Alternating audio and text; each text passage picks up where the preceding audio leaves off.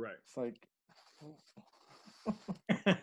we don't even teach that way. So why are we judging this way? Right. So it was a test for myself, and then I have students.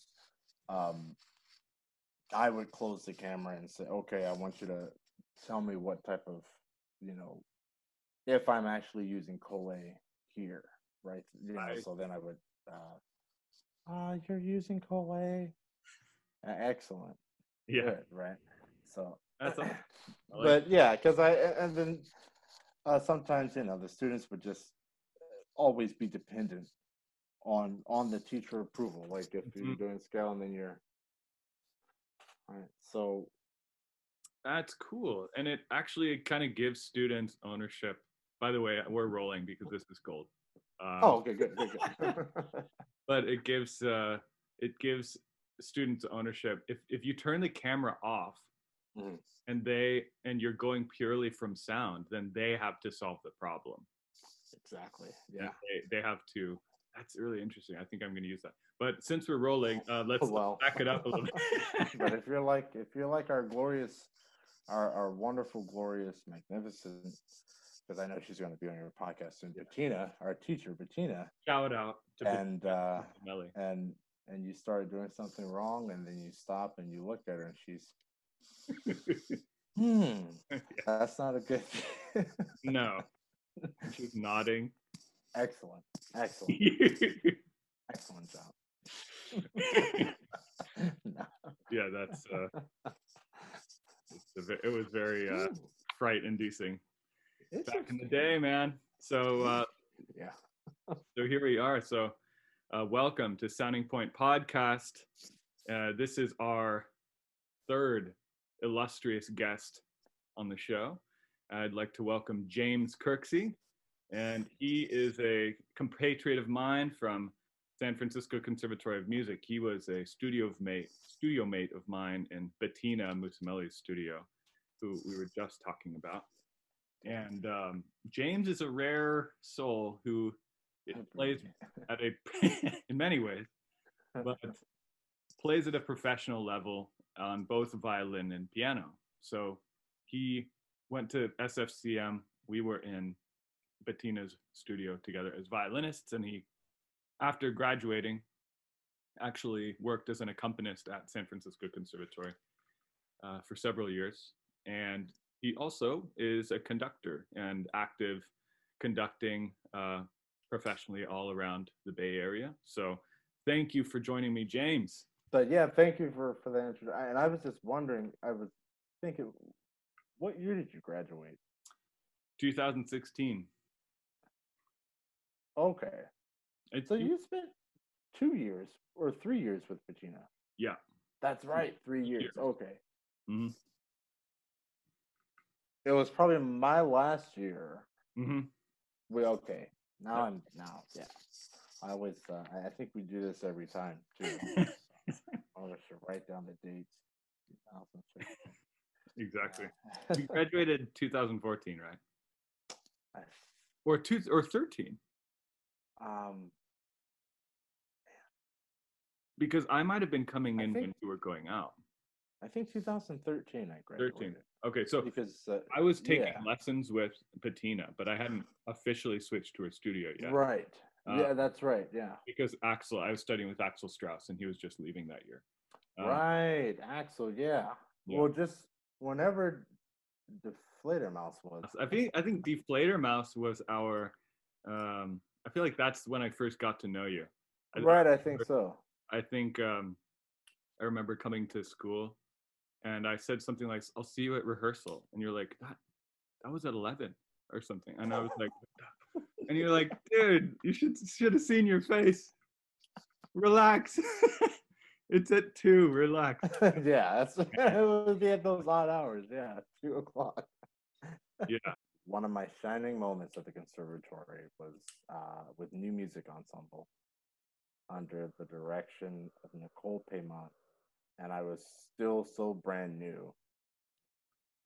I guess from a week of partying, I showed up on a Friday at 12 o'clock. I thought the concert was Friday at 12 o'clock. and I showed up running in the recital in the concert hall with a tuxedo, and there was nobody there. And then I opened the door exiting the concert hall, and I run into Nicole. She's, oh, hi, James. Hi. Oh, you look nice. Thank you. I have a concert. With you. No, I made up some local group and some location. It was actually like a week later on a Saturday. I'm like, Oh, wow, man. jeez. Hey, I showed up in a tuxedo. It was like hot outside. man. Like, why? Those are good times. I have to say, I definitely knew some people who reversed the order of those events where they showed up too late. So, so I think you came away with the win there. Surprising as that might seem. So we ended up collaborating a lot together. We played several recitals together and covered some great repertoire. We did Strauss Sonata, Debussy, Schumann, all sorts of things. That's right. Did Franck. Franck, yes, I was about to mention Franck. Many Tchaikovskys. Yes, Tchaikovsky Concerto. I think we did Debussy. Yes, Debussy. Some Manuel de Falla. Right. De Falla.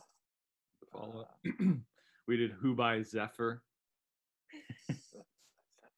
That was that one we did. That was the last one we did. Remember that showpiece that we had to do like 7 like God, that was horrible.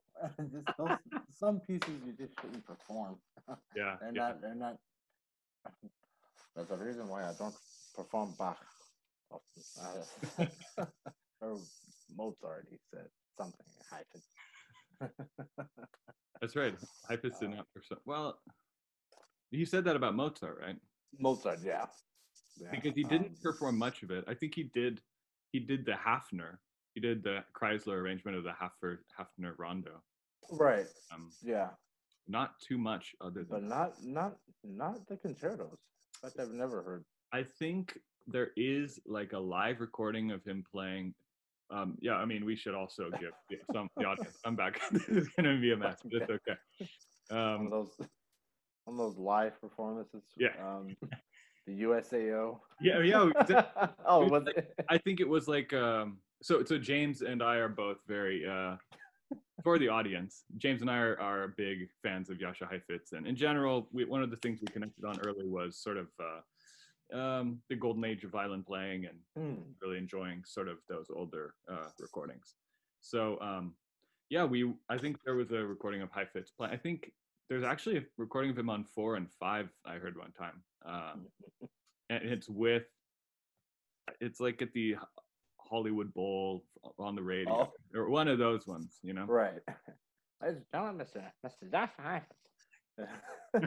I'm just imagining these war-torn soldiers. It's like, who's playing Heifetz? Oh, nice. What? Mozart 4. Oh. Yeah. My arm's blowing off. I don't listen to this. Whose cadenza is this?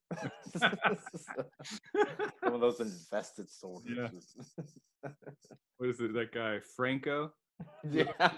He's the guy who does the Mozart 3 cadenza. That's the only thing anyone's ever heard of. Yeah, that's ever. Mr. Franco, is this the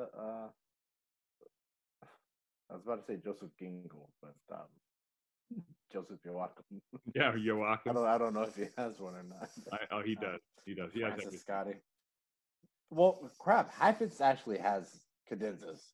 Yeah. So it just might have been his.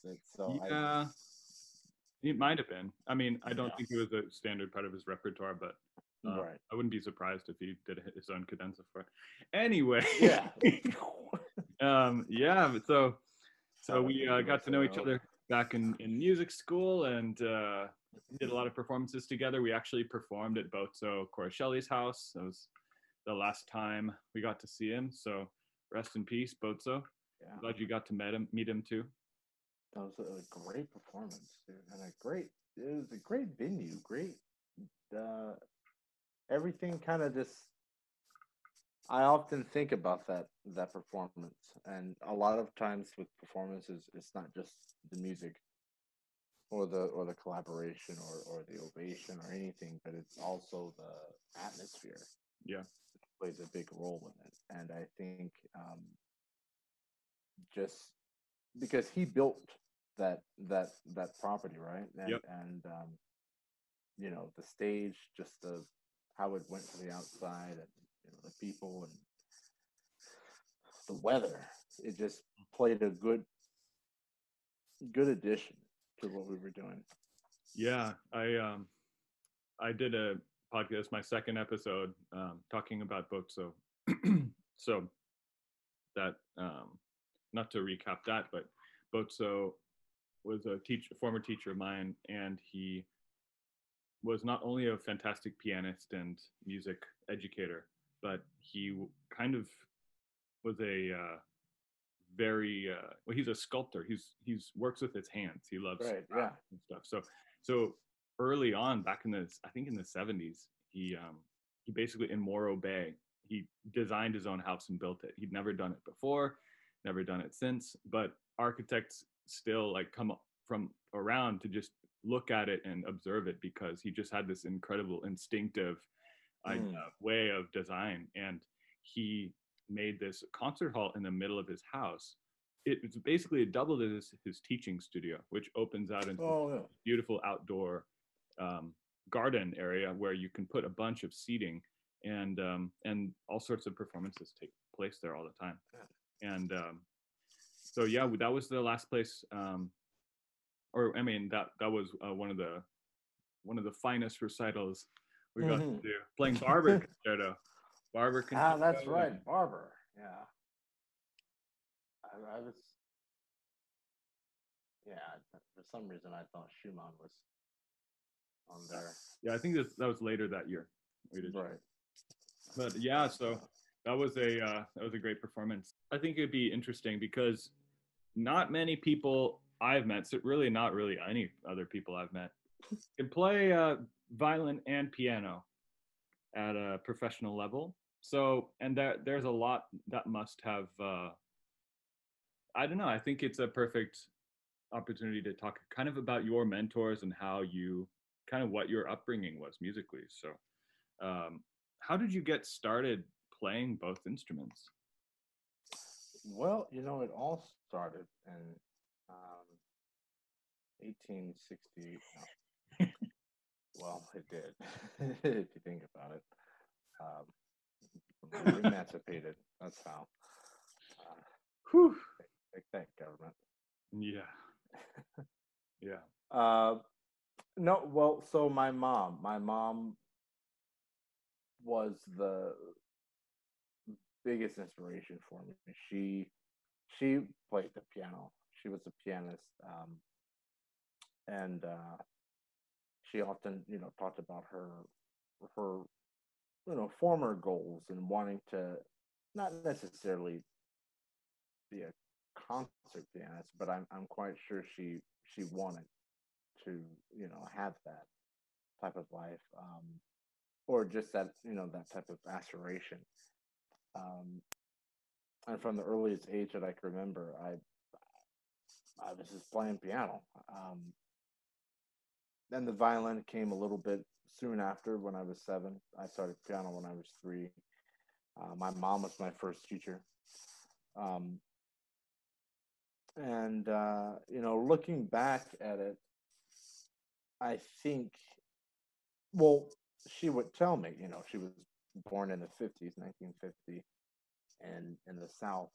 So there wasn't, you could aspire to be anything you want, but I think through the institutional and systematic thought process during that time, you know, it was kind of walled.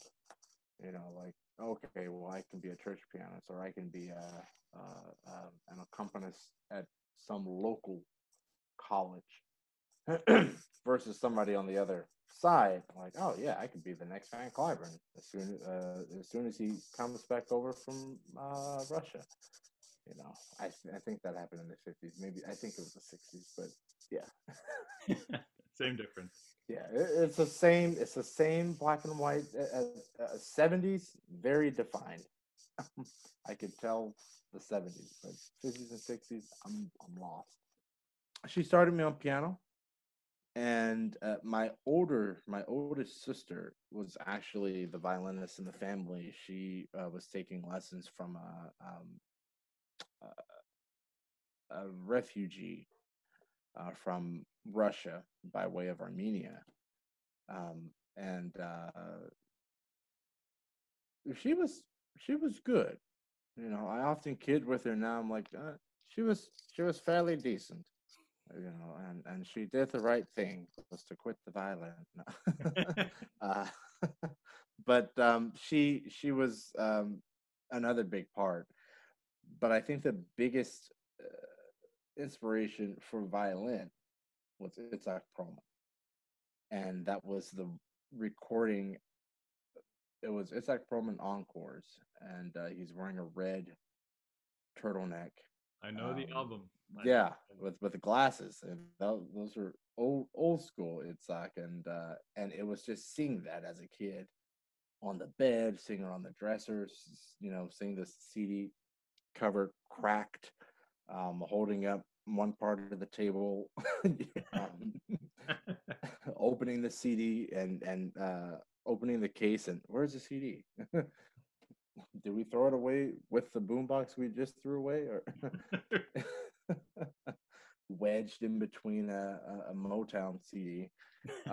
So Yeah, that was my. I sometimes think back with like some nostalgia, like, man, I remember when CDs were awesome. But you know what? Oh, they Actually, were a nuisance. we uh we don't remember how annoying they could. Because I remember getting that CD scratched, dude. It was scratched, and there was a period in history where Radio Shack, Circuit City, all of the defunct electronic stores would sell these CD cleaning kits. Spray it, put it in here, let it dry, and spin it out. And Spin you it would out. see this weird waxy film. And would it play? It would play a couple of times, and then it'd be back to scratch. So Wow. that CD went through hell. But just his selections on that CD was a big driving force. It was, you know, from Chrysler to Rachmaninoff to Wieniawski, and that was kind of like my first CD that I can listen to privately by myself without any worries, without anybody, you know, saying turn that radio off. Um, and that was a goal of mine. I told myself I'm gonna play every piece on this CD, 14 pieces. There's one that I still. Which one? uh, oh, dude, it's the it's I forgot really the name of it. It's the Paganini Sonata Number 12 in E minor. Niccolo Oh, that's Paganini. the it's the Yeah, that one. yeah. Yep. I'm Yep. not the pianist, so Right. But so that's the exact part where I said, you know what? I think this is good. I think this is a good stopping point. yeah, Now let me move on. that's right. But yeah, man, I did even some of this in my well, only did the Tartini in my graduate recital. Those are some wonderful times. I But remember that. I remember the though red. that was my inspiration. My mom quickly kind of sent me to another local teacher. Um, she was a pianist at one of the churches we attended, um, and she was a nice teacher. I think looking back, she made sure that I was able to continue the love I had on it. And in fact, it was the first time I had ever seen somebody with two pianos in their house, one in the living room, the other one in the garage turned studio. Mm-hmm. And I was, wow, oh my goodness, whoa. And then by way of my sister's teacher, violin teacher, who became my violin teacher, he spoke of his aunt, who also immigrated to the U.S. During the late 80s, Nelia Saturian. And that's where it started. They lived maybe less than a quarter of a mile from each other. So Wednesdays and Fridays, I would go to Nelly, then walk down the street, down the block to Corinne's house. And yeah. And then on Friday, start the violin lesson, go back to her house. So you had two lessons on each a week. Yeah. Wow. Yeah. And my mom was a strict believer in whatever it is you want to do, make sure you do it to the fullest. Like, no, don't just play around. Even like I tell students now, they say, "Oh yeah, I play soccer." I said, "How many years have you been playing soccer?" For 8 years. How many years have you been playing violin?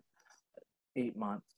Oh, okay, cool. So let's continue and stuff. But I never try to push a violin student to be a violinist. I push them to have fun and to understand that there's multiple arenas you can be at within whatever you want to do. Because if you're a soccer player, Google the top soccer players of the day, maybe of yesterday, the golden era of soccer. if there Study how they do it, and this will let you know if you're really in love with it, or if you're really salivating over it. You can't sleep, that type of love, and then go all in. I mean, really go all in. Go to the local matches. Go to the nationals, the World Cup or whatnot. Try your best to, at least. I imagine those tickets are expensive, but especially nowadays with YouTube. And you and I both remember a time before YouTube. And that was a time YouTube was the Metropolitan Library. It was the worst place ever. Yeah, YouTube was that was the Wild West days. You would get some great concerts on there. I remember seeing some. What did I see? I think I was excited because you could see this concert of Boris Berezovsky, the pianist, and who I only knew about because he collaborated with Vadim Repin, the violinist. Oh yeah, I really liked. And there was just this random Boris Berezovsky concert on YouTube. I was so excited. I was like, yeah, get to see this. But you couldn't see. That was me. But you couldn't see Heifetz. You couldn't see like the great. Right. Yeah. This is way before the the I guess private upload. Yeah. User upload. That's what I mean of YouTube. So that I wanted to dive into that a little bit because I think there's two things that I think that are really interesting. One is that I think we had a similar experience. I had a certain rotation of like CDs I would listen to, and I would put it on at night. I would go to sleep listening to it, and I would listen to them every day. And Itzhak Perlman was among those ones. Jascha Heifetz. I just had a certain selection, and there was a compilation album with a lot of these Golden Age violinists. And that was called Masters of the Bow. That was my first CD, Masters of the Bow, and it was just interesting because from a very early time in my training, I got that bug. I got that drive from the music. It's like I Hmm. loved listening to the music so much that I think it was similar to you. Is like I heard Perlman playing Introduction Rondo Capriccioso. Oh yeah. I just was like, I need to do that. I need to play that. And I, yeah, and I think that's definitely sets professional level musicians apart from maybe people who take lessons for enrichment is just finding music that gets them that much, you know? Right. It makes it hooks you. It hooks you, and you know, it's funny you mentioned. Excuse me. It's funny you mentioned the um, rotation of CDs one would listen to, and I definitely have that. I now I didn't. Perlman was the only violinist, and I used to be afraid to say this, but now I'm well, hell, shit. I got 3 degrees, and so I don't care anymore. I got a name. Um, crap, is this for students? It's for everyone. Oh well, you well, Leave it in, leave it in. yeah. Chris Cuomo does it. Yeah, exactly. That's my dog. I'm gonna get that brother elected. Yeah. He doesn't want to be, but no, you will serve. No, take that oath now. Okay, but no. Okay, getting back to the point. So Perlman was the only violinist I knew for at least 10 years, and I remember telling that to pretty much all my teachers, including Bettina. And Bettina did the same expression you did. Oh, that's Oklahoma. Well, it was. For some reason, that was the only violinist we could afford, and he would come out of there. He would come to Oklahoma once every 4 years, like I think, or five. He really would, and even on the radio, when I would listen to the local classical station, I guess fate had it to where I would tune in right when a violin piece was playing, and fate would also add to that, like, oh, guess who's playing? Perlman. Like, gee, he must be the great. This is it. This is it. There's nobody else. This is the only violinist, and You have to have so one. That's a good one to have. right, yeah, yeah. But I mean, Joe, he was the only. Well, I didn't know anybody else existed. Yeah. I didn't know any of the other ones, not even his closest friend, who Pinky. Who is this guy? Who's this guy coming into my life right now? And I was scared. But with those CDs, I also had something else other than classical. I had um,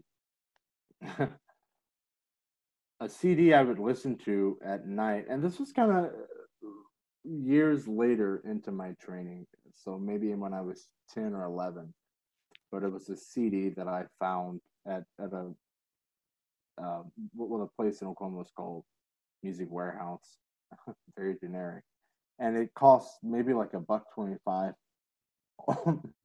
like the third time on clearance, because nobody wanted it. There's a But new, there's a new sticker on the CD for each new time it's on clearance. the clearance sticker just gets lower and lower. It really was. um, they drafted this whole cutout of this guy, like, to promote it. But but I really got this CD. It's called Keys to Imagination by Yanni, and I got it simply because of the art on the cover. I was like, whoa, man, this is wow, this is like, I had no idea what I was in store for. And I turned it on, and then I was like, oh my goodness. And I would listen to this. My mom would, she was a fan of Yanni, more a fan because of his mustache, and thought he was, you know, 90s gorgeous. Long flowing Greek black hair. Um, and so my mom would tell me, you know what, listen to the recording and do an experiment for me.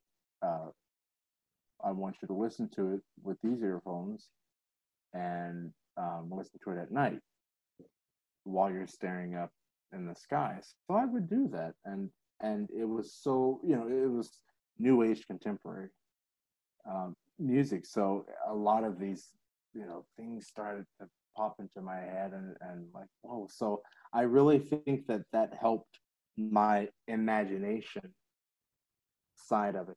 And I was telling a student once is that we can't manufacture articles like phrasing and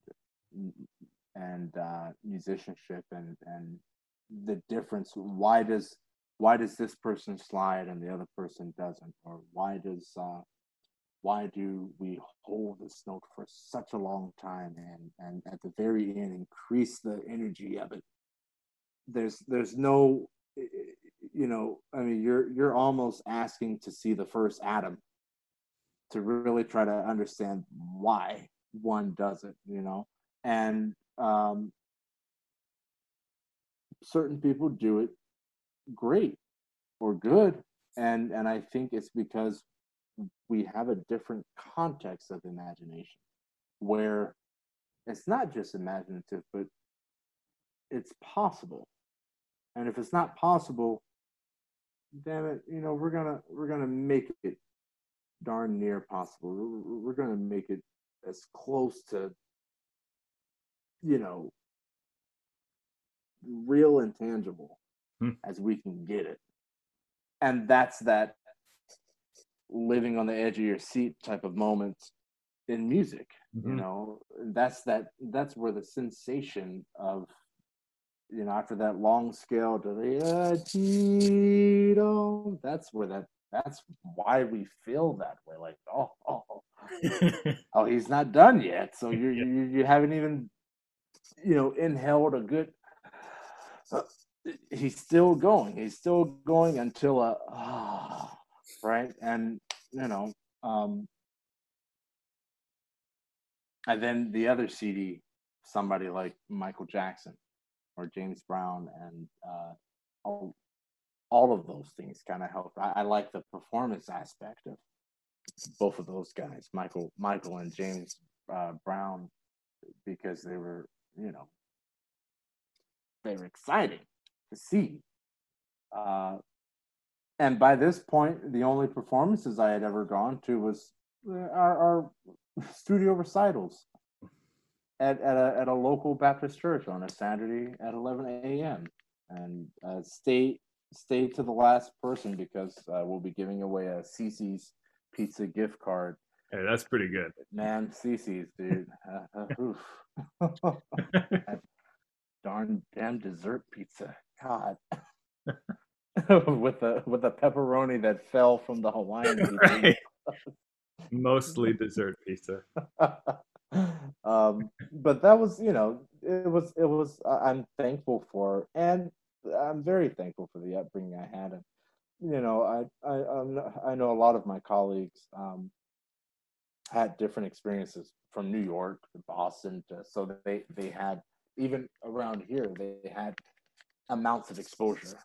They had multiple orchestras to go to, multiple music performance avenues, and you know, just a wide variety of things to get hooked on, versus a place like Oklahoma, who did, I have to give it to them, they actually did try their best. But you know, if when the people are lost, as the good book says, it's hard. It's very hard to commit. It's very hard to secure that hook. So um, that's interesting. those were my introductions to classical music, and the introductions to the world of performance. And I didn't want to do the moonwalk on the violin. I didn't want to do that. But I wanted to try my very best to do a phrase and make a make a musical judgment so that my audience can feel what Michael Jackson's audience might feel, that or something. I'm not imagining my sister crying over some thirds. Yeah. Octave. Yeah, exactly. When those tenths come out. Whew, man, that's when the women lose it, dude. Yeah, man. You're getting phone numbers then. Sure. Paganini knew, man. Paganini knew. Yeah. A jerk. I think he was. But yeah. So that was an excellent thing you brought up. The rotation. That was no. What you said about because who introduced you to other stuff than Perlman? Well, okay, like the older school, right? The younger generation. So I definitely the younger generation, Yeah. Mr. Geyser. Who introduced you to Mr. Geyser? If James and I ever have a weird accent, it's usually because we're quoting Misha Elman.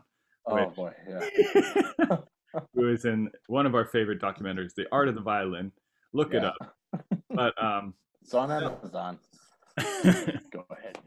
You said it's not on Amazon, right?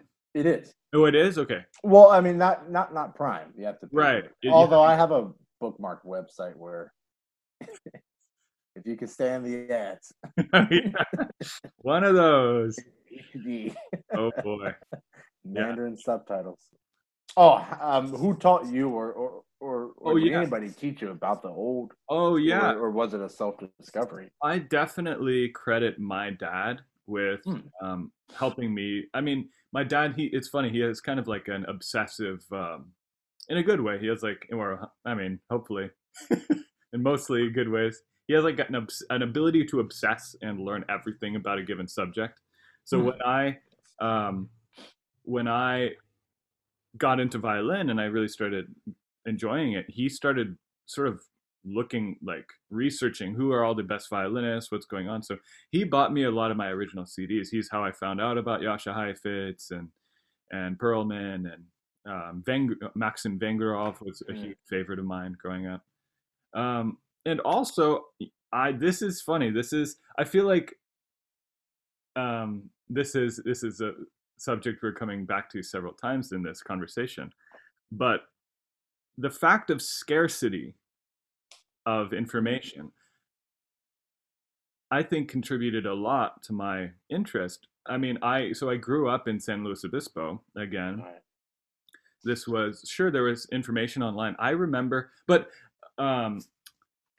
you had Napster and you had things like that if you wanted to download music for free and stuff. I didn't know how to do that, and I was also kind of scared of it because you could get viruses on your computer from downloading free music. So I just didn't even try to do that. I would, if I wanted to hear a new piece of music that I learned about in Art of the Violin or something, I would go onto Amazon and listen to the 1 minute free sample. But there were yeah, or the 30-second, however long it was. But then I would every once in a while I would ask my parents to get me a CD if I really wanted it.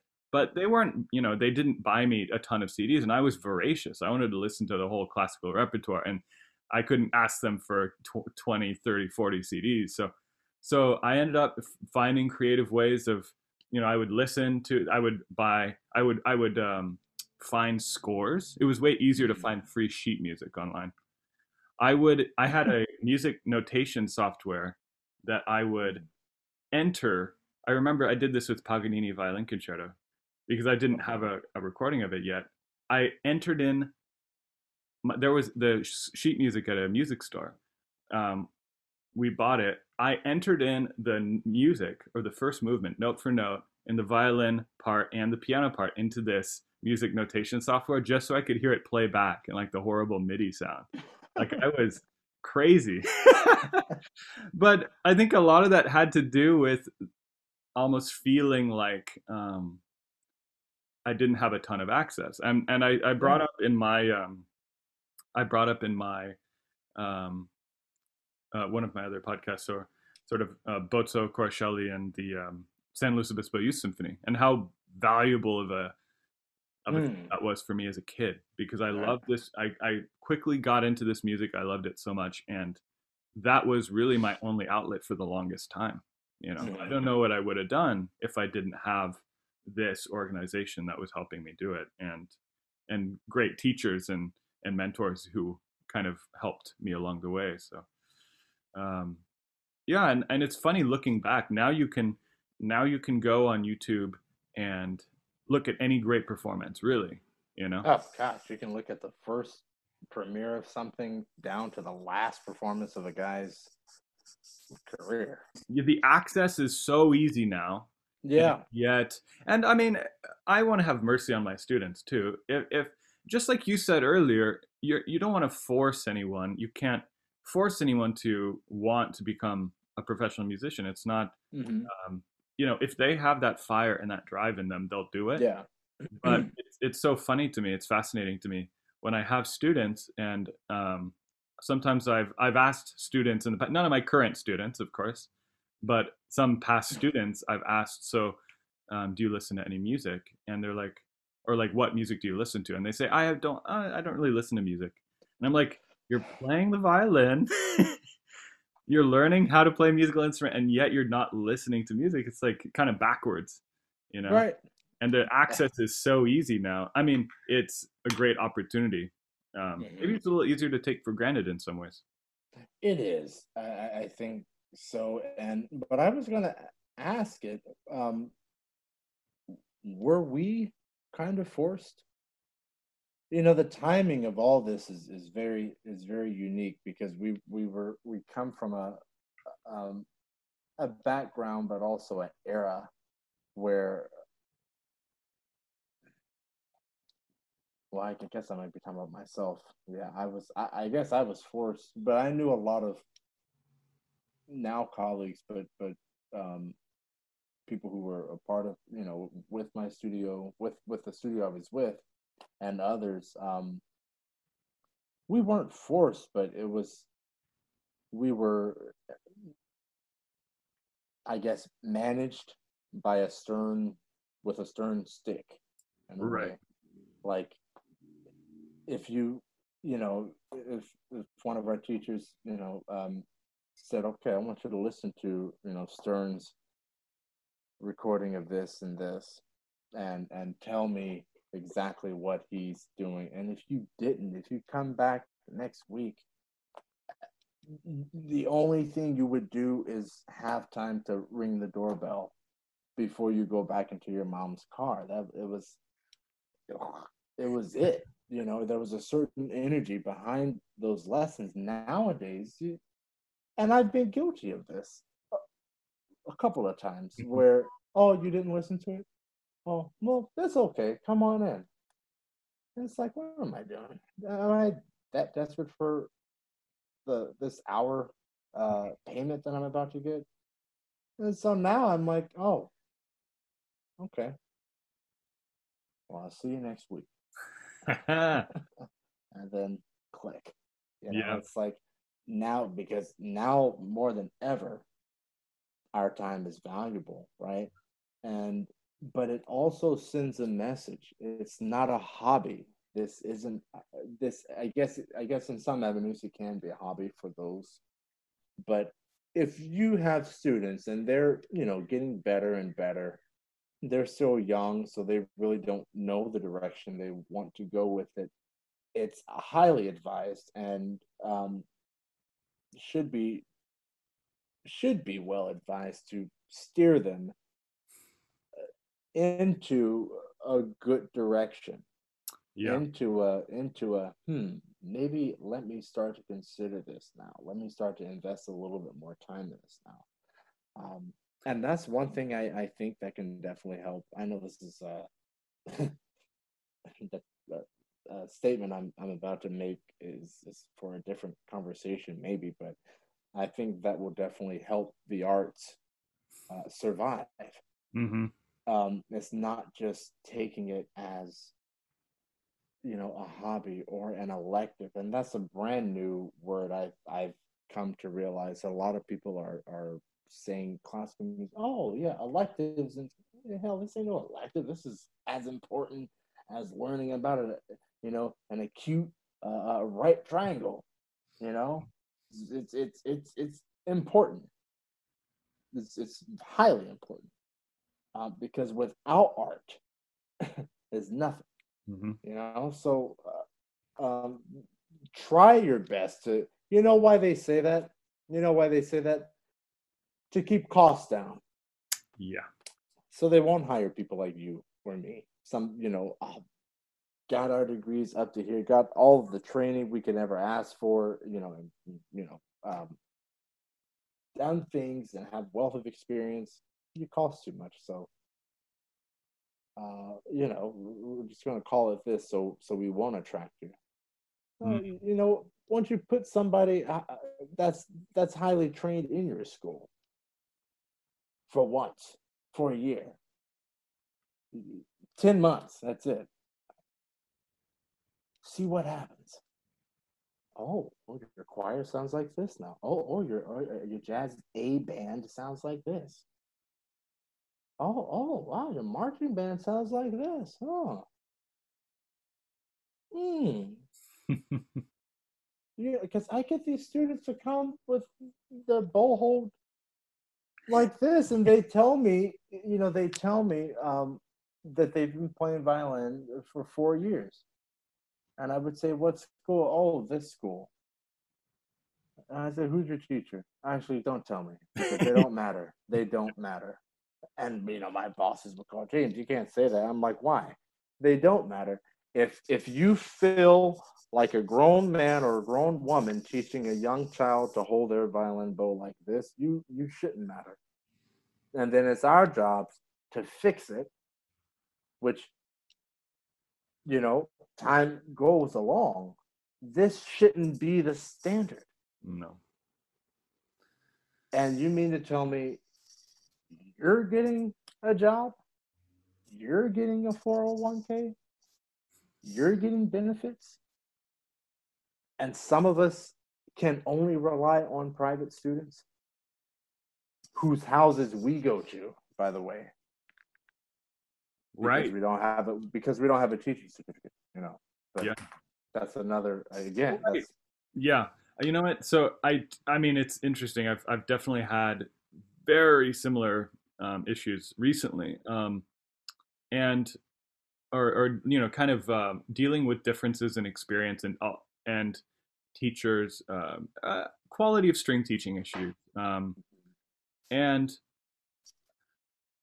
it's interesting because especially for, I mean, I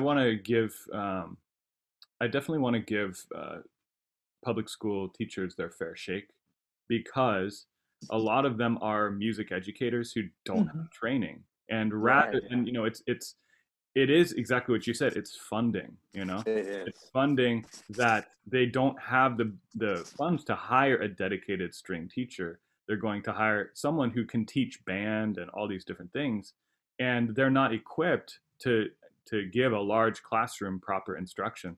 And rather than hire someone who is qualified to do that, since it's arts, it doesn't matter that much. So we're just going to give it to someone who knows a bit about music. And a lot of these teachers will be the first people to admit, hey, this is not my expertise. We could really use some help here. So no, I think that is a huge missed opportunity in our education system regarding music programs in schools. Yeah. So interesting to see that. But what you said earlier about being forced in a way, I thought that was interesting.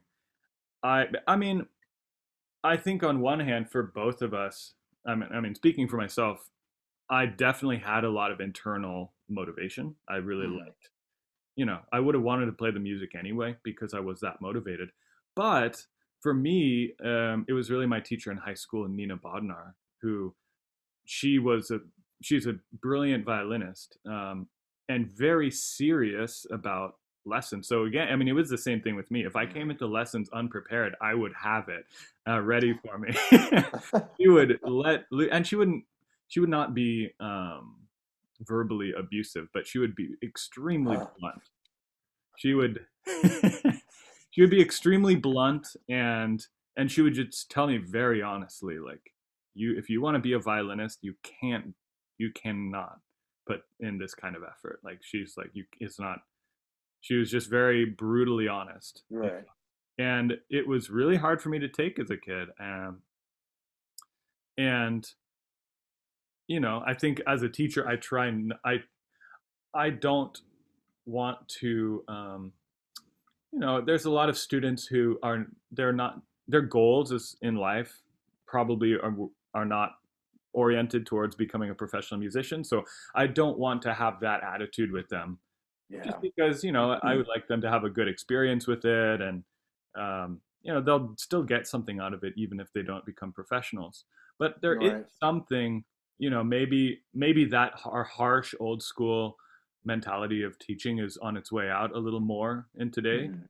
But there is a certain aspect of the seriousness and the care with which you prepare your music and you come to lessons, and the level of high quality, the that high standard that you hold yourself to, that is, Yeah. in a way, it's inspiring. It's like when you study with a teacher who holds you to a really high standard, then you start to become aware of what you're capable of, Right. Yeah. whereas I definitely agree, and I want to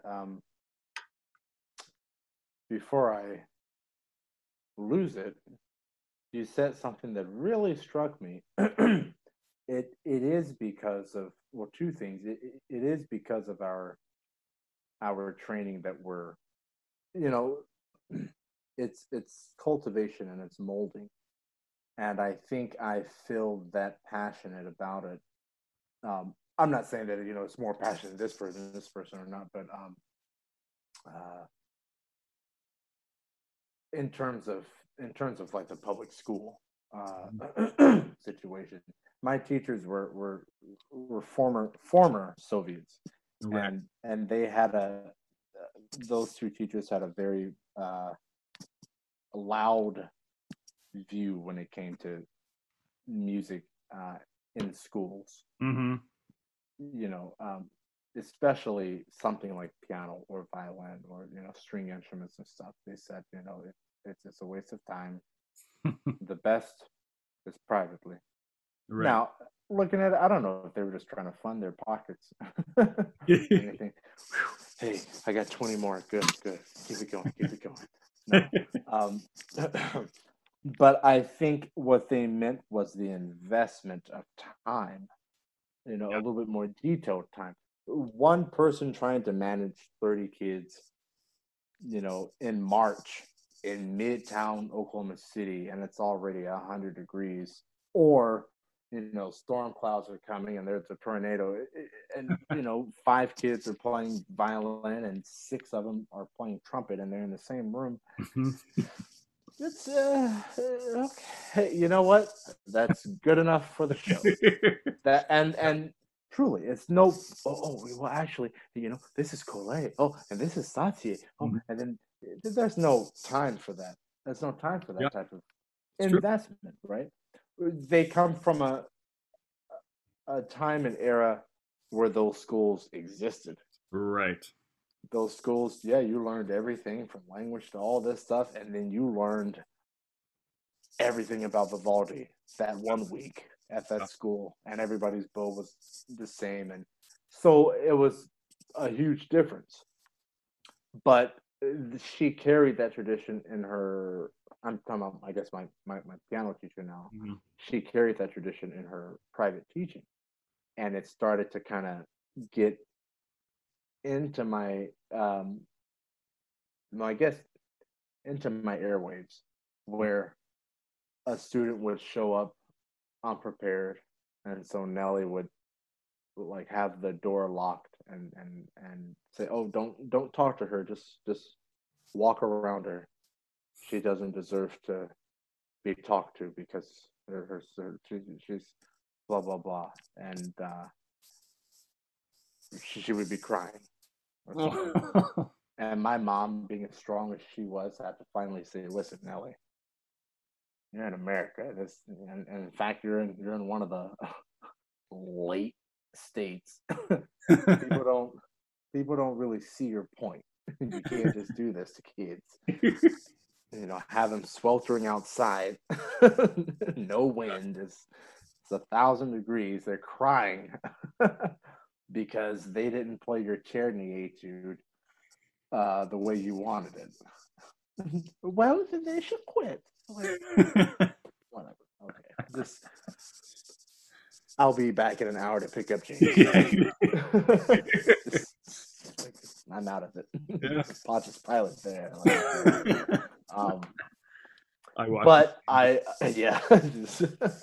But that was the culture that I was a part of in the 90s, I think. And I think Nelly also understood. I think she saw the students' interest and measured them, saying, you're bringing this much effort. Here's what I can offer more. And here's what I'm willing. Here's what I'm here's what I don't, I don't want to give you too much. I only want to give you enough so that then you can kind of tell me if you want to go on. Mm-hmm. Right? That was kind of her approach to it. So the more effort you showed, the more intense the lessons would be. Mm-hmm. The more real intense the lessons would be. And I think it definitely played a big part of teaching nowadays, where I do have to kind of watch my tone and watch how I give to students. Like, what did I actually mean to say that? I've been in front of a youth orchestra, not even the one I'm conducting, but there was a guest thing, and I was working with a second violinist. It's always a second, but we were doing something. I said, "Oh, no." And it was the whole summer thing. So do it again, do it again, do it again. Like, if you continue to play like that, you should quit and play clarinet.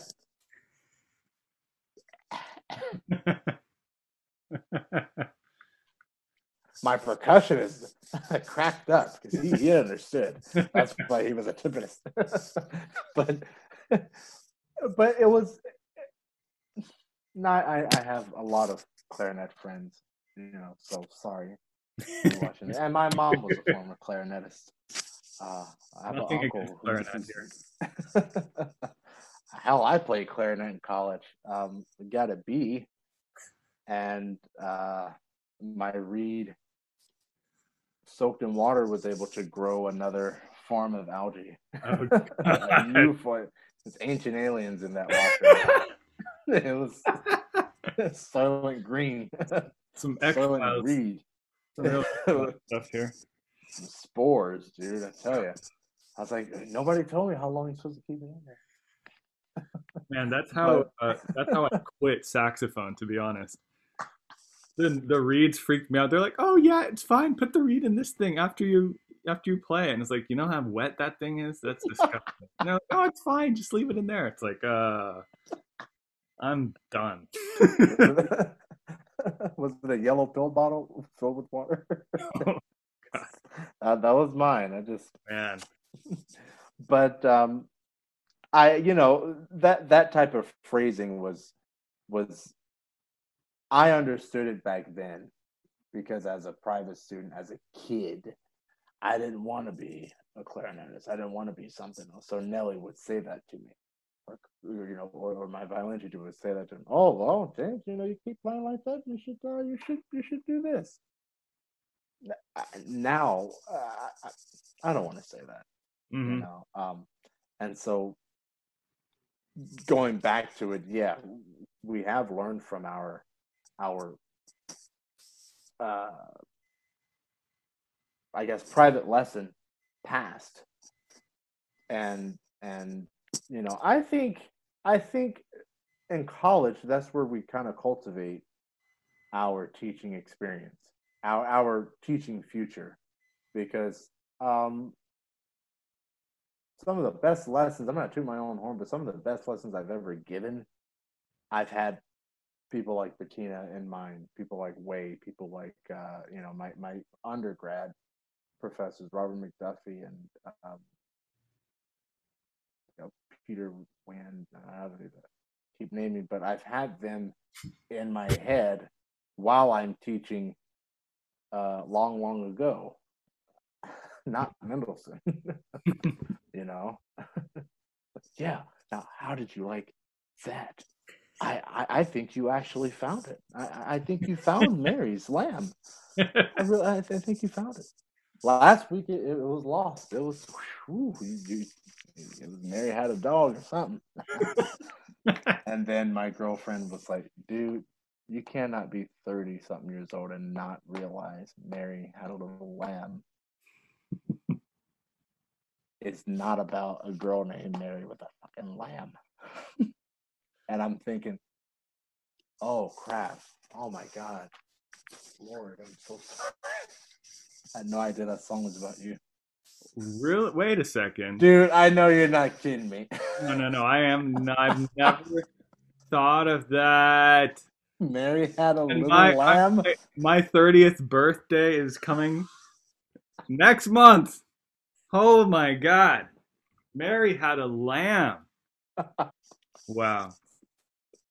Oh. Thank you, James. And thank you, Melissa. Shout out. That's what I think. I mean, I think there's multiple meanings to that song. Like like my uncle once told me that Silent Night was really about because they were in a drought season, so there was no wind. I'm like, okay, well that explains the silent part, but not the. There's a lot of other context here. All is calm, all is bright. Yeah, that's the fire danger. Hey. No chance of rain in that sky. No sirree. How could it? They saw a star, so you know it's not raining. I can't argue against you. I really can't. But people on the I'm walking. Do you know Jesus? You know what? That's a funny question. I know versions of him by way of my family and Suzuki books and their possible meanings. So yes. I don't know if that's the answer you were looking for. Dude, what's that song in book 2 chorus of Oh, Hunter's Chorus? no. Judas Judas Maccabeus? man, dude, I thought I was a kid thinking Judas. Like the traitor. New Testament. Judas had a theme. Wait, this is like shouldn't the Gavotte in G minor be his theme since it's minor? Mom. That's amazing. Oh God. Why are we playing a song about the traitor?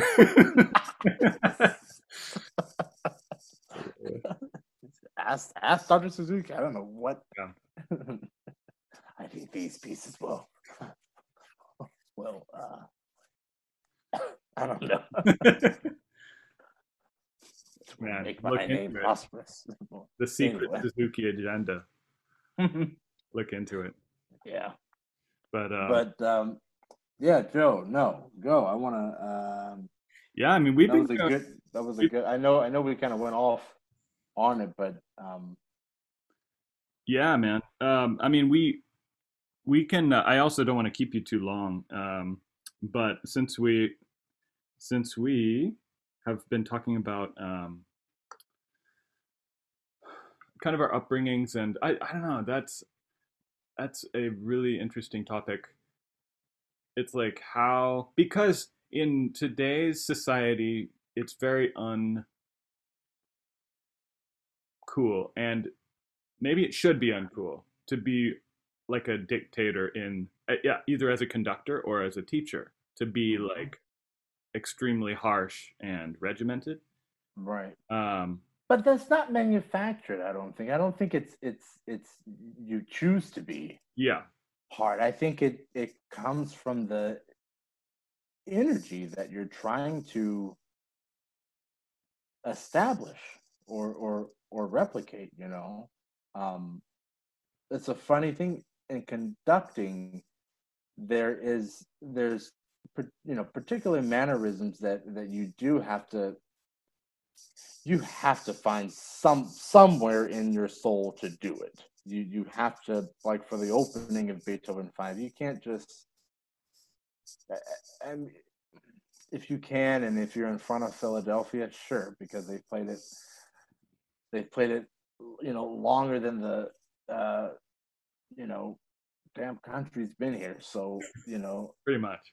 but there's a certain energy that goes into it, and there's a certain not smiling energy, and there's a certain body mannerism and certain eye drop, and I so all those things.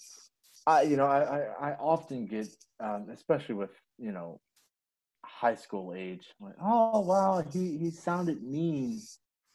And sometimes on the podium, I'm like, listen, I'm going to say this once because I'm only going to be here for 5 weeks. I'm not mean. I don't mean to yell at you. Don't take it personal.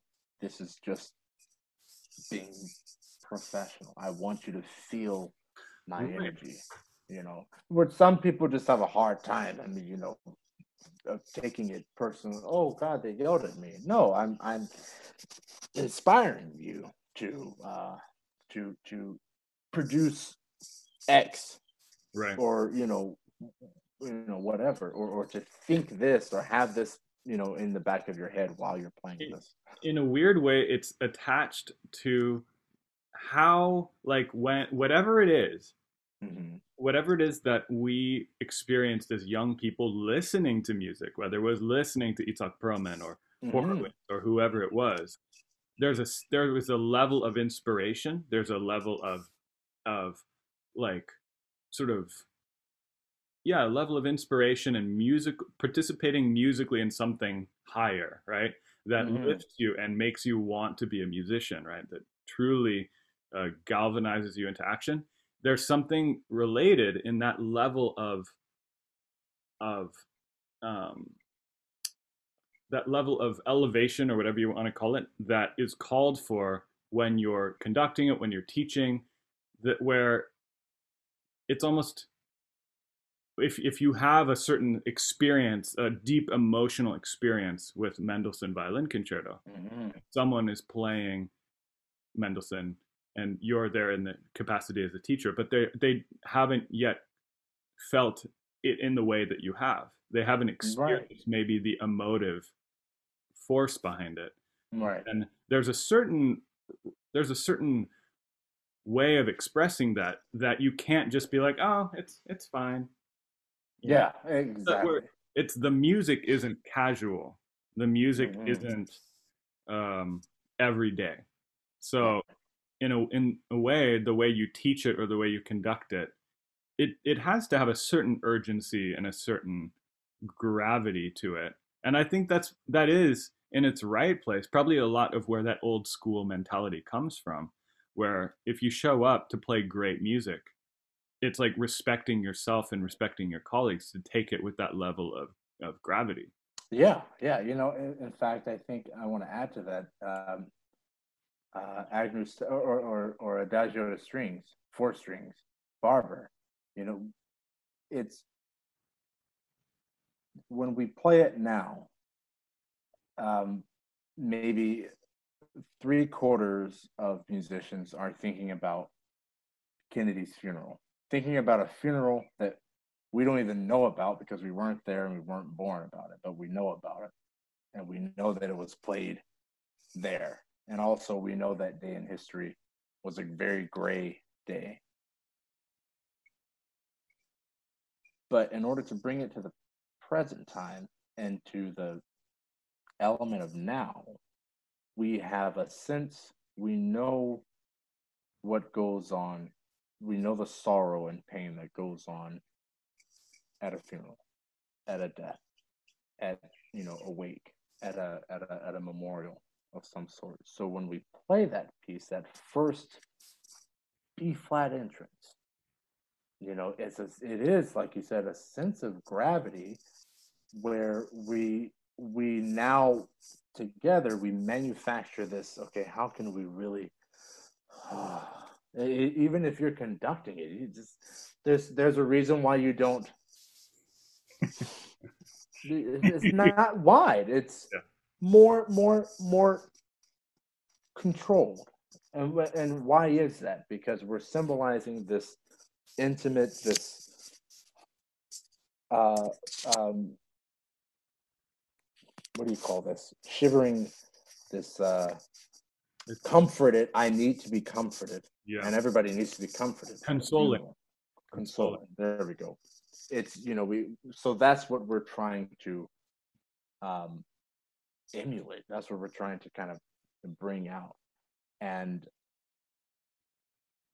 I'm a firm believer that it was the reason why we listen to old recordings and the golden age of recordings is because for a lot of the music, they were the first ones to ever put it on a record. And for a lot of them, I think about like just a lineage of well, going back to the first couple minutes of this podcast, Heifetz. His trademark concerto is Tchaikovsky. Who is his teacher? Leopold Auer. Who did Leopold Auer hang out with on a daily basis? Pete. Who did Pete write it for? And then get rejected by? Well, But you see, it's that, oh, yeah, hey, Pete, I think that's good. Yeah, yeah. All right, cool. Nice knowing you. Absent. And then a couple of years later, who's this kid on my roster? Jasha. What type of name is that? Oh, I'm going to teach you, hey, you know what's the funny thing about this phrase? So you have a bridged connection. So I'm not saying that it's more accurate than others. I'm definitely not saying that. But in a lot of ways, some of those old recordings were bridged connections. Other recordings were more, they knew what they were doing. That's why they experimented. Right. It was, like singing, like Caruso. There's Caruso, and then something different. That all that whiny type of. And then when it comes to conductor, there's conducting. There's a sense of we're not going to hold on to anything too long. Well, what was going on in society, what was going on, as things weren't too cheeky back then. They couldn't be too cheeky, but I think it does all come back to just the energy and what we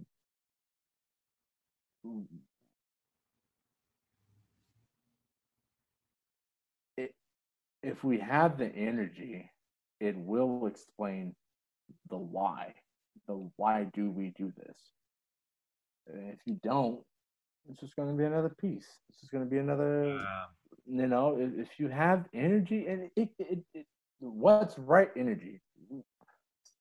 There's multiple ways of doing it. I remember when you and I would do Strauss. Jesus. There were times, hours like late, like right before Corday would. Hey, you guys need to Shout out go. to Corday. um, there were times where you and I just did not see eye to eye. I was like, Joe, man, you're going too fast on this. Well, this okay. Well, I'm like, no, wait for it. And then you would ask me why, and then I was like, okay, why? And then it was that's little did we know we were making the music just more evolved because we had a sense of energy, Yeah. and it wasn't one person wasn't right or wrong. It was just the creation of energy into it. That's interesting because I mean, I was right, but I that have the hardest part. you definitely had the hardest part. Whether you were right, yeah. Strauss Sonata is murder for the pianist. I mean, it's pretty murderous for both, but pretty. Yeah, it really is. But sorry, I didn't mean to cut you No, off. but I think that sheds light a little bit on what we're talking about with, like, how, how do we think about that seriousness? Let's not call it harshness. Let's call it Mm-hmm. seriousness of our upbringing. We have these highly developed ideas about how it should go, right? Mm-hmm. Because we had teachers, and you and I can point to our lineage in just the same way you're talking about Heifetz. We can point to either of our teachers' lineage, and through Bettina too, how Mm-hmm. she had this direct experience through Galamian and through Dorothy DeLay, um, back to the great masters, and back to the people who did have relationships with these composers in the first place. Zavin Malikian, whose Oh, teacher hung out right. with Debussy. Yeah. Yeah, it's amazing how short those threads are in some ways, Mhm. like that connect us directly to the composers, and where that sense of love and that sense of care and seriousness that goes into the music is part of the main thing that it's our job to pass on, aside from the technical part, which is really important. I think I want to think about that more when I teach, because I think it can be easy to um, lay back and kind of just focus on the technical. It's like concrete. It's like, oh, just here's your bow grip. Oh, how about your intonation? Check it with the open strings, whatever. There's all this sort of advice that's easy to give, but then Right. where is that in? Are you passing on not just the advice, but also that sense, that emotional understanding of where the music is coming from? I think Yeah. that's key. Yeah. I had a kid yesterday. He was doing this little A2. I was like, hey, play everything again, a little bit faster, triple P. And I said, I just want to see how you're going to practice it. And so he, I'm like, okay. So what did I do? I did this number. Like, this kid is great. And then I'm like, okay, I'll break it down to you once. I said, you're doing this. Do you hear yourself going softer? Yeah. I said, okay, that's check one. Do you hear a note that's sticking out? Oh yeah. Oh, okay, good. And I said, do all the notes repeat themselves, like going up and then coming back down? And oh, yeah. And so like after 12 little things, I'm just kind of picking out. I have him do it again, just by knowing it, just by hearing the things, not fixing it, just hearing it. Yeah, yeah, Now the phrase, nice. it's like, okay, let's talk. We'll do something else. And then before the end of the lesson, I had him do it again. Lost. everything was gone. I'm like, I see, but that's the key. He That's got the it. two. He got it for that moment. It's there. He So got it for right, and so it's now your turn to have it in your ear to ask yourself, is this what I'm aiming for? Is this what I'm doing? Or this is bad, so let me take it out, or let me dissect this, let me analyze this. And a part of that has to just do with age. yeah. This kid is very advanced, but very young, and those are two bridges. You want to cross at a nice, delicate time, because they'll perform the Waldstein, and it'll be sloppy, and you don't want to make something like that kiddish. You want to have some type of maturity about it. So, like you said, it's training the student, not training the student, inspiring the student to have that sense of why, that sense of what do I need to do while Joe is away for 6 days. What can I do to elevate my practice a little bit more? And just that example that you used with your student, you helped him to observe what he was already hearing. It's like a lot of teaching is like, oh, you did something bad, so it's right, or like if he's playing, but you're not, it's like you're hearing but you're not listening. mm-hmm. Right? It's like what we're doing as teachers is helping the student uncover their own listening ability, because Right.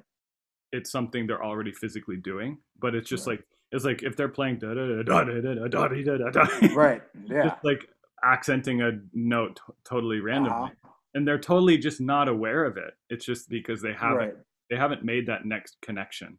They think it's even. They Yeah. they really think it's even. On the spectrum, it's like, this is the first note, but they don't realize that the big little knuckle and just the rate that you're pressing it down, that's it. Yeah. And but it's all of that stuff combined, because you don't want to just tell the student, hey, it's this, and then it'll be something different. So you do sometimes have to go through all these little steps, and where are you looking at and stuff. So yeah, I think you mentioned the pandemic. That's one of the things that I think gained for myself is the opportunity to have not just patience with students, but the opportunity to actually analyze and investigate my own teaching practices, Mm-hmm.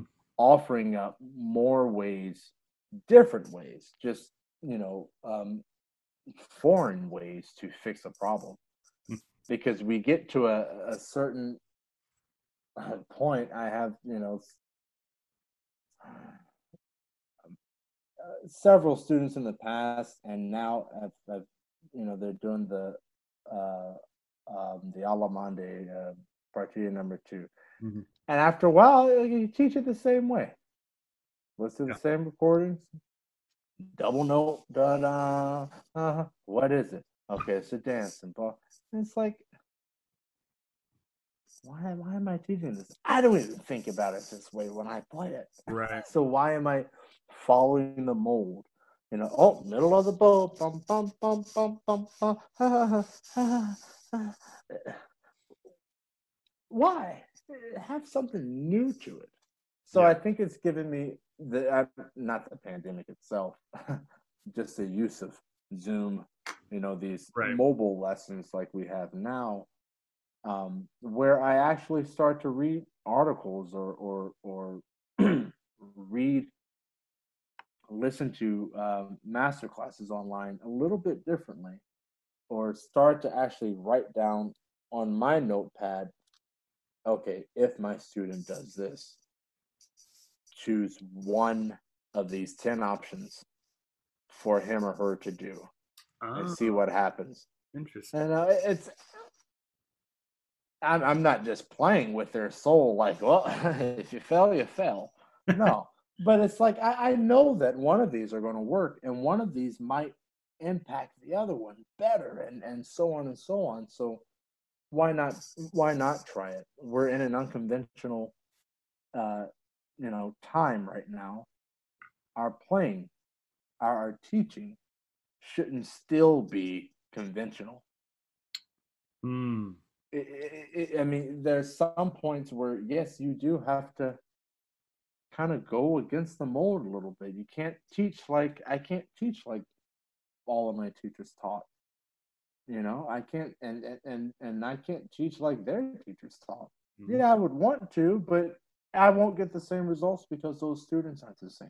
Yeah. I was talking to my mom, well, every night, but particularly last night, and I've been saying she's, retiring this year, since 2013. So I'll say it again. She's retiring from teaching this year.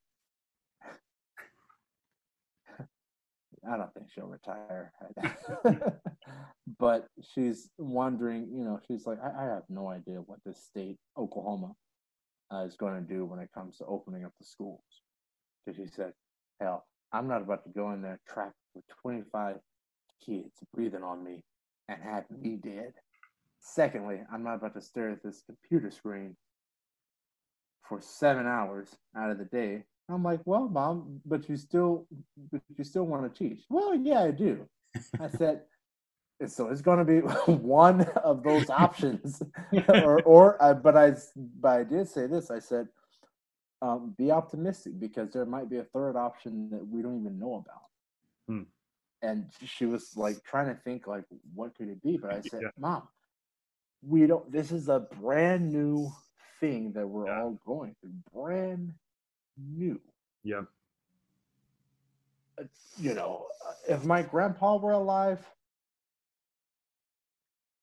there was some type of like flu outbreak, some parts of back then, but it probably wasn't. I'm not an expert, so I'm not going to say it wasn't as worse as this or not. But Sure. you would have to be 90 and up to. Oh yeah, I'm used to it. And we're not used to it. Nope. Not this society wearing masks, staying 6 feet apart, in the checkout line, and only 5 people in to pick up your food, or no mask, no service. I remember in Oklahoma and during the summers, it used to be no shirt, no shoes, no service. Mm-hmm. These idiots are walking, sweating. Yeah, you need 25, I'll pump 6. Now it's give me 24. Give me 25, I'll pump 6. That's how Or I am. people walking around with their masks like this, with their noses out. Dude, I fight. That's why I had to buy another pair of glasses. I fight with my mask because it Oh would man, somehow get glasses. tangled. And I'm like, can I get a...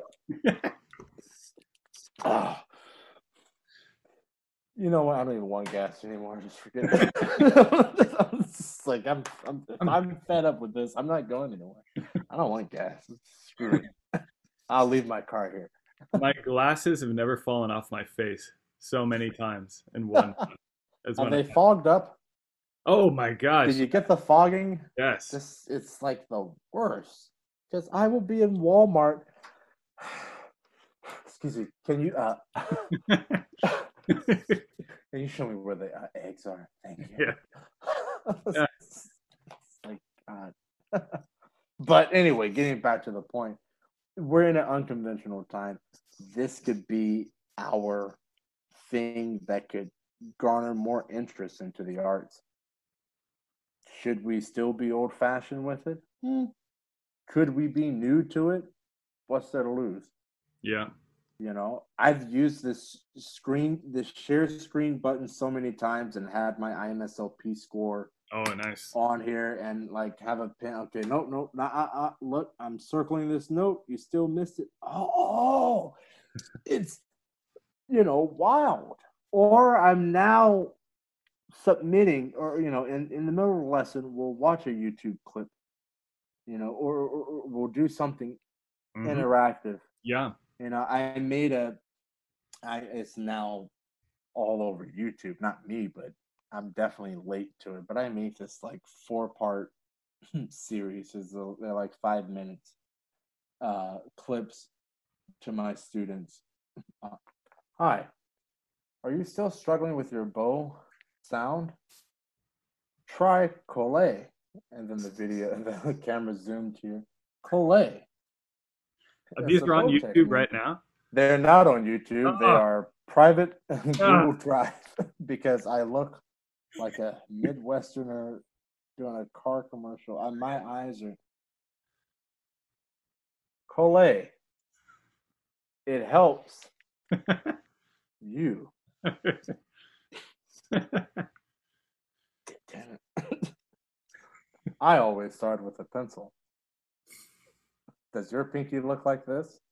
Look at my thumb. First, I would just retrace my steps all the time. Actually, the first thing you should do is to make sure your bowl hold is correct. Actually, that's the second thing to do. The first thing to do. Do you have a bow? Yeah. If not, use this, a pencil. Now, I know I've been in the car with my mom or even on BART doing like this. I even brush my teeth. I do that. I still do that. Me too, man. It's like, dude, if we have a bow holding competition, I think we would win. But anyway, I mean, those were just, it's just, I guess for me personally, I'm discovering newer ways to teach, to manage my students, to overcome boredom, not just on my part, but on their part, because I know they get bored. Yeah. They get bored, and I'm brutally honest with them. And I always, if you remember my quote, I always say classical music is an inch and a half away of being extinct. Because you probably don't remember my quote, okay? But because it's boring. It's boring because we don't do anything with it. What do? We do the same old stuff. Yeah. We do the same stuff. And it's like, all right, you guys keep doing your little NEA march crap and the donation, gosh, I mean, anyway, that's for another day, but it's just, we could be doing so much more. And now we have the opportunity. Amen. Students have the opportunity now. We could do. That's interesting. Yeah, I mean, because we think about these old classic guys Mm-hmm. who we love, Yasha Heifetz, all these guys. In a way, it's like that. I mean, you look back at that, it's no nonsense. You sit down, you play a recital, great playing. There's nothing boring about that in a way because Right. it's an artifact of history from where it was. It was honest Exactly. to what it was. Yeah. But if we sit down and we're like, okay, 2020 now, geez, we're in 2020. Okay, time for a music recital. Go out. It looks the same. You play the same. There has to be something different. We have to do something. Yeah. Yeah. And look back then, as you mentioned, the artifact of history, look back then, how many genres, different genres did we have going on? Not that many. Yeah. We didn't have this person over here doing this stuff and this group over here, this genre over here. It was a couple of things. Now we have so many genres. I mean, there's like spoken word, furniture, wood, music that's Favorite. garnering popularity. Yeah.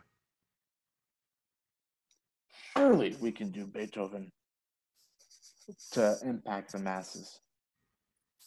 But what type of masses do we want to impact? And that's for another day. Indeed, it is. Yeah, what type of people do you want to listen to Beethoven? You don't want everybody to listen to Beethoven. That's too much power. Yeah, that's really is too much power.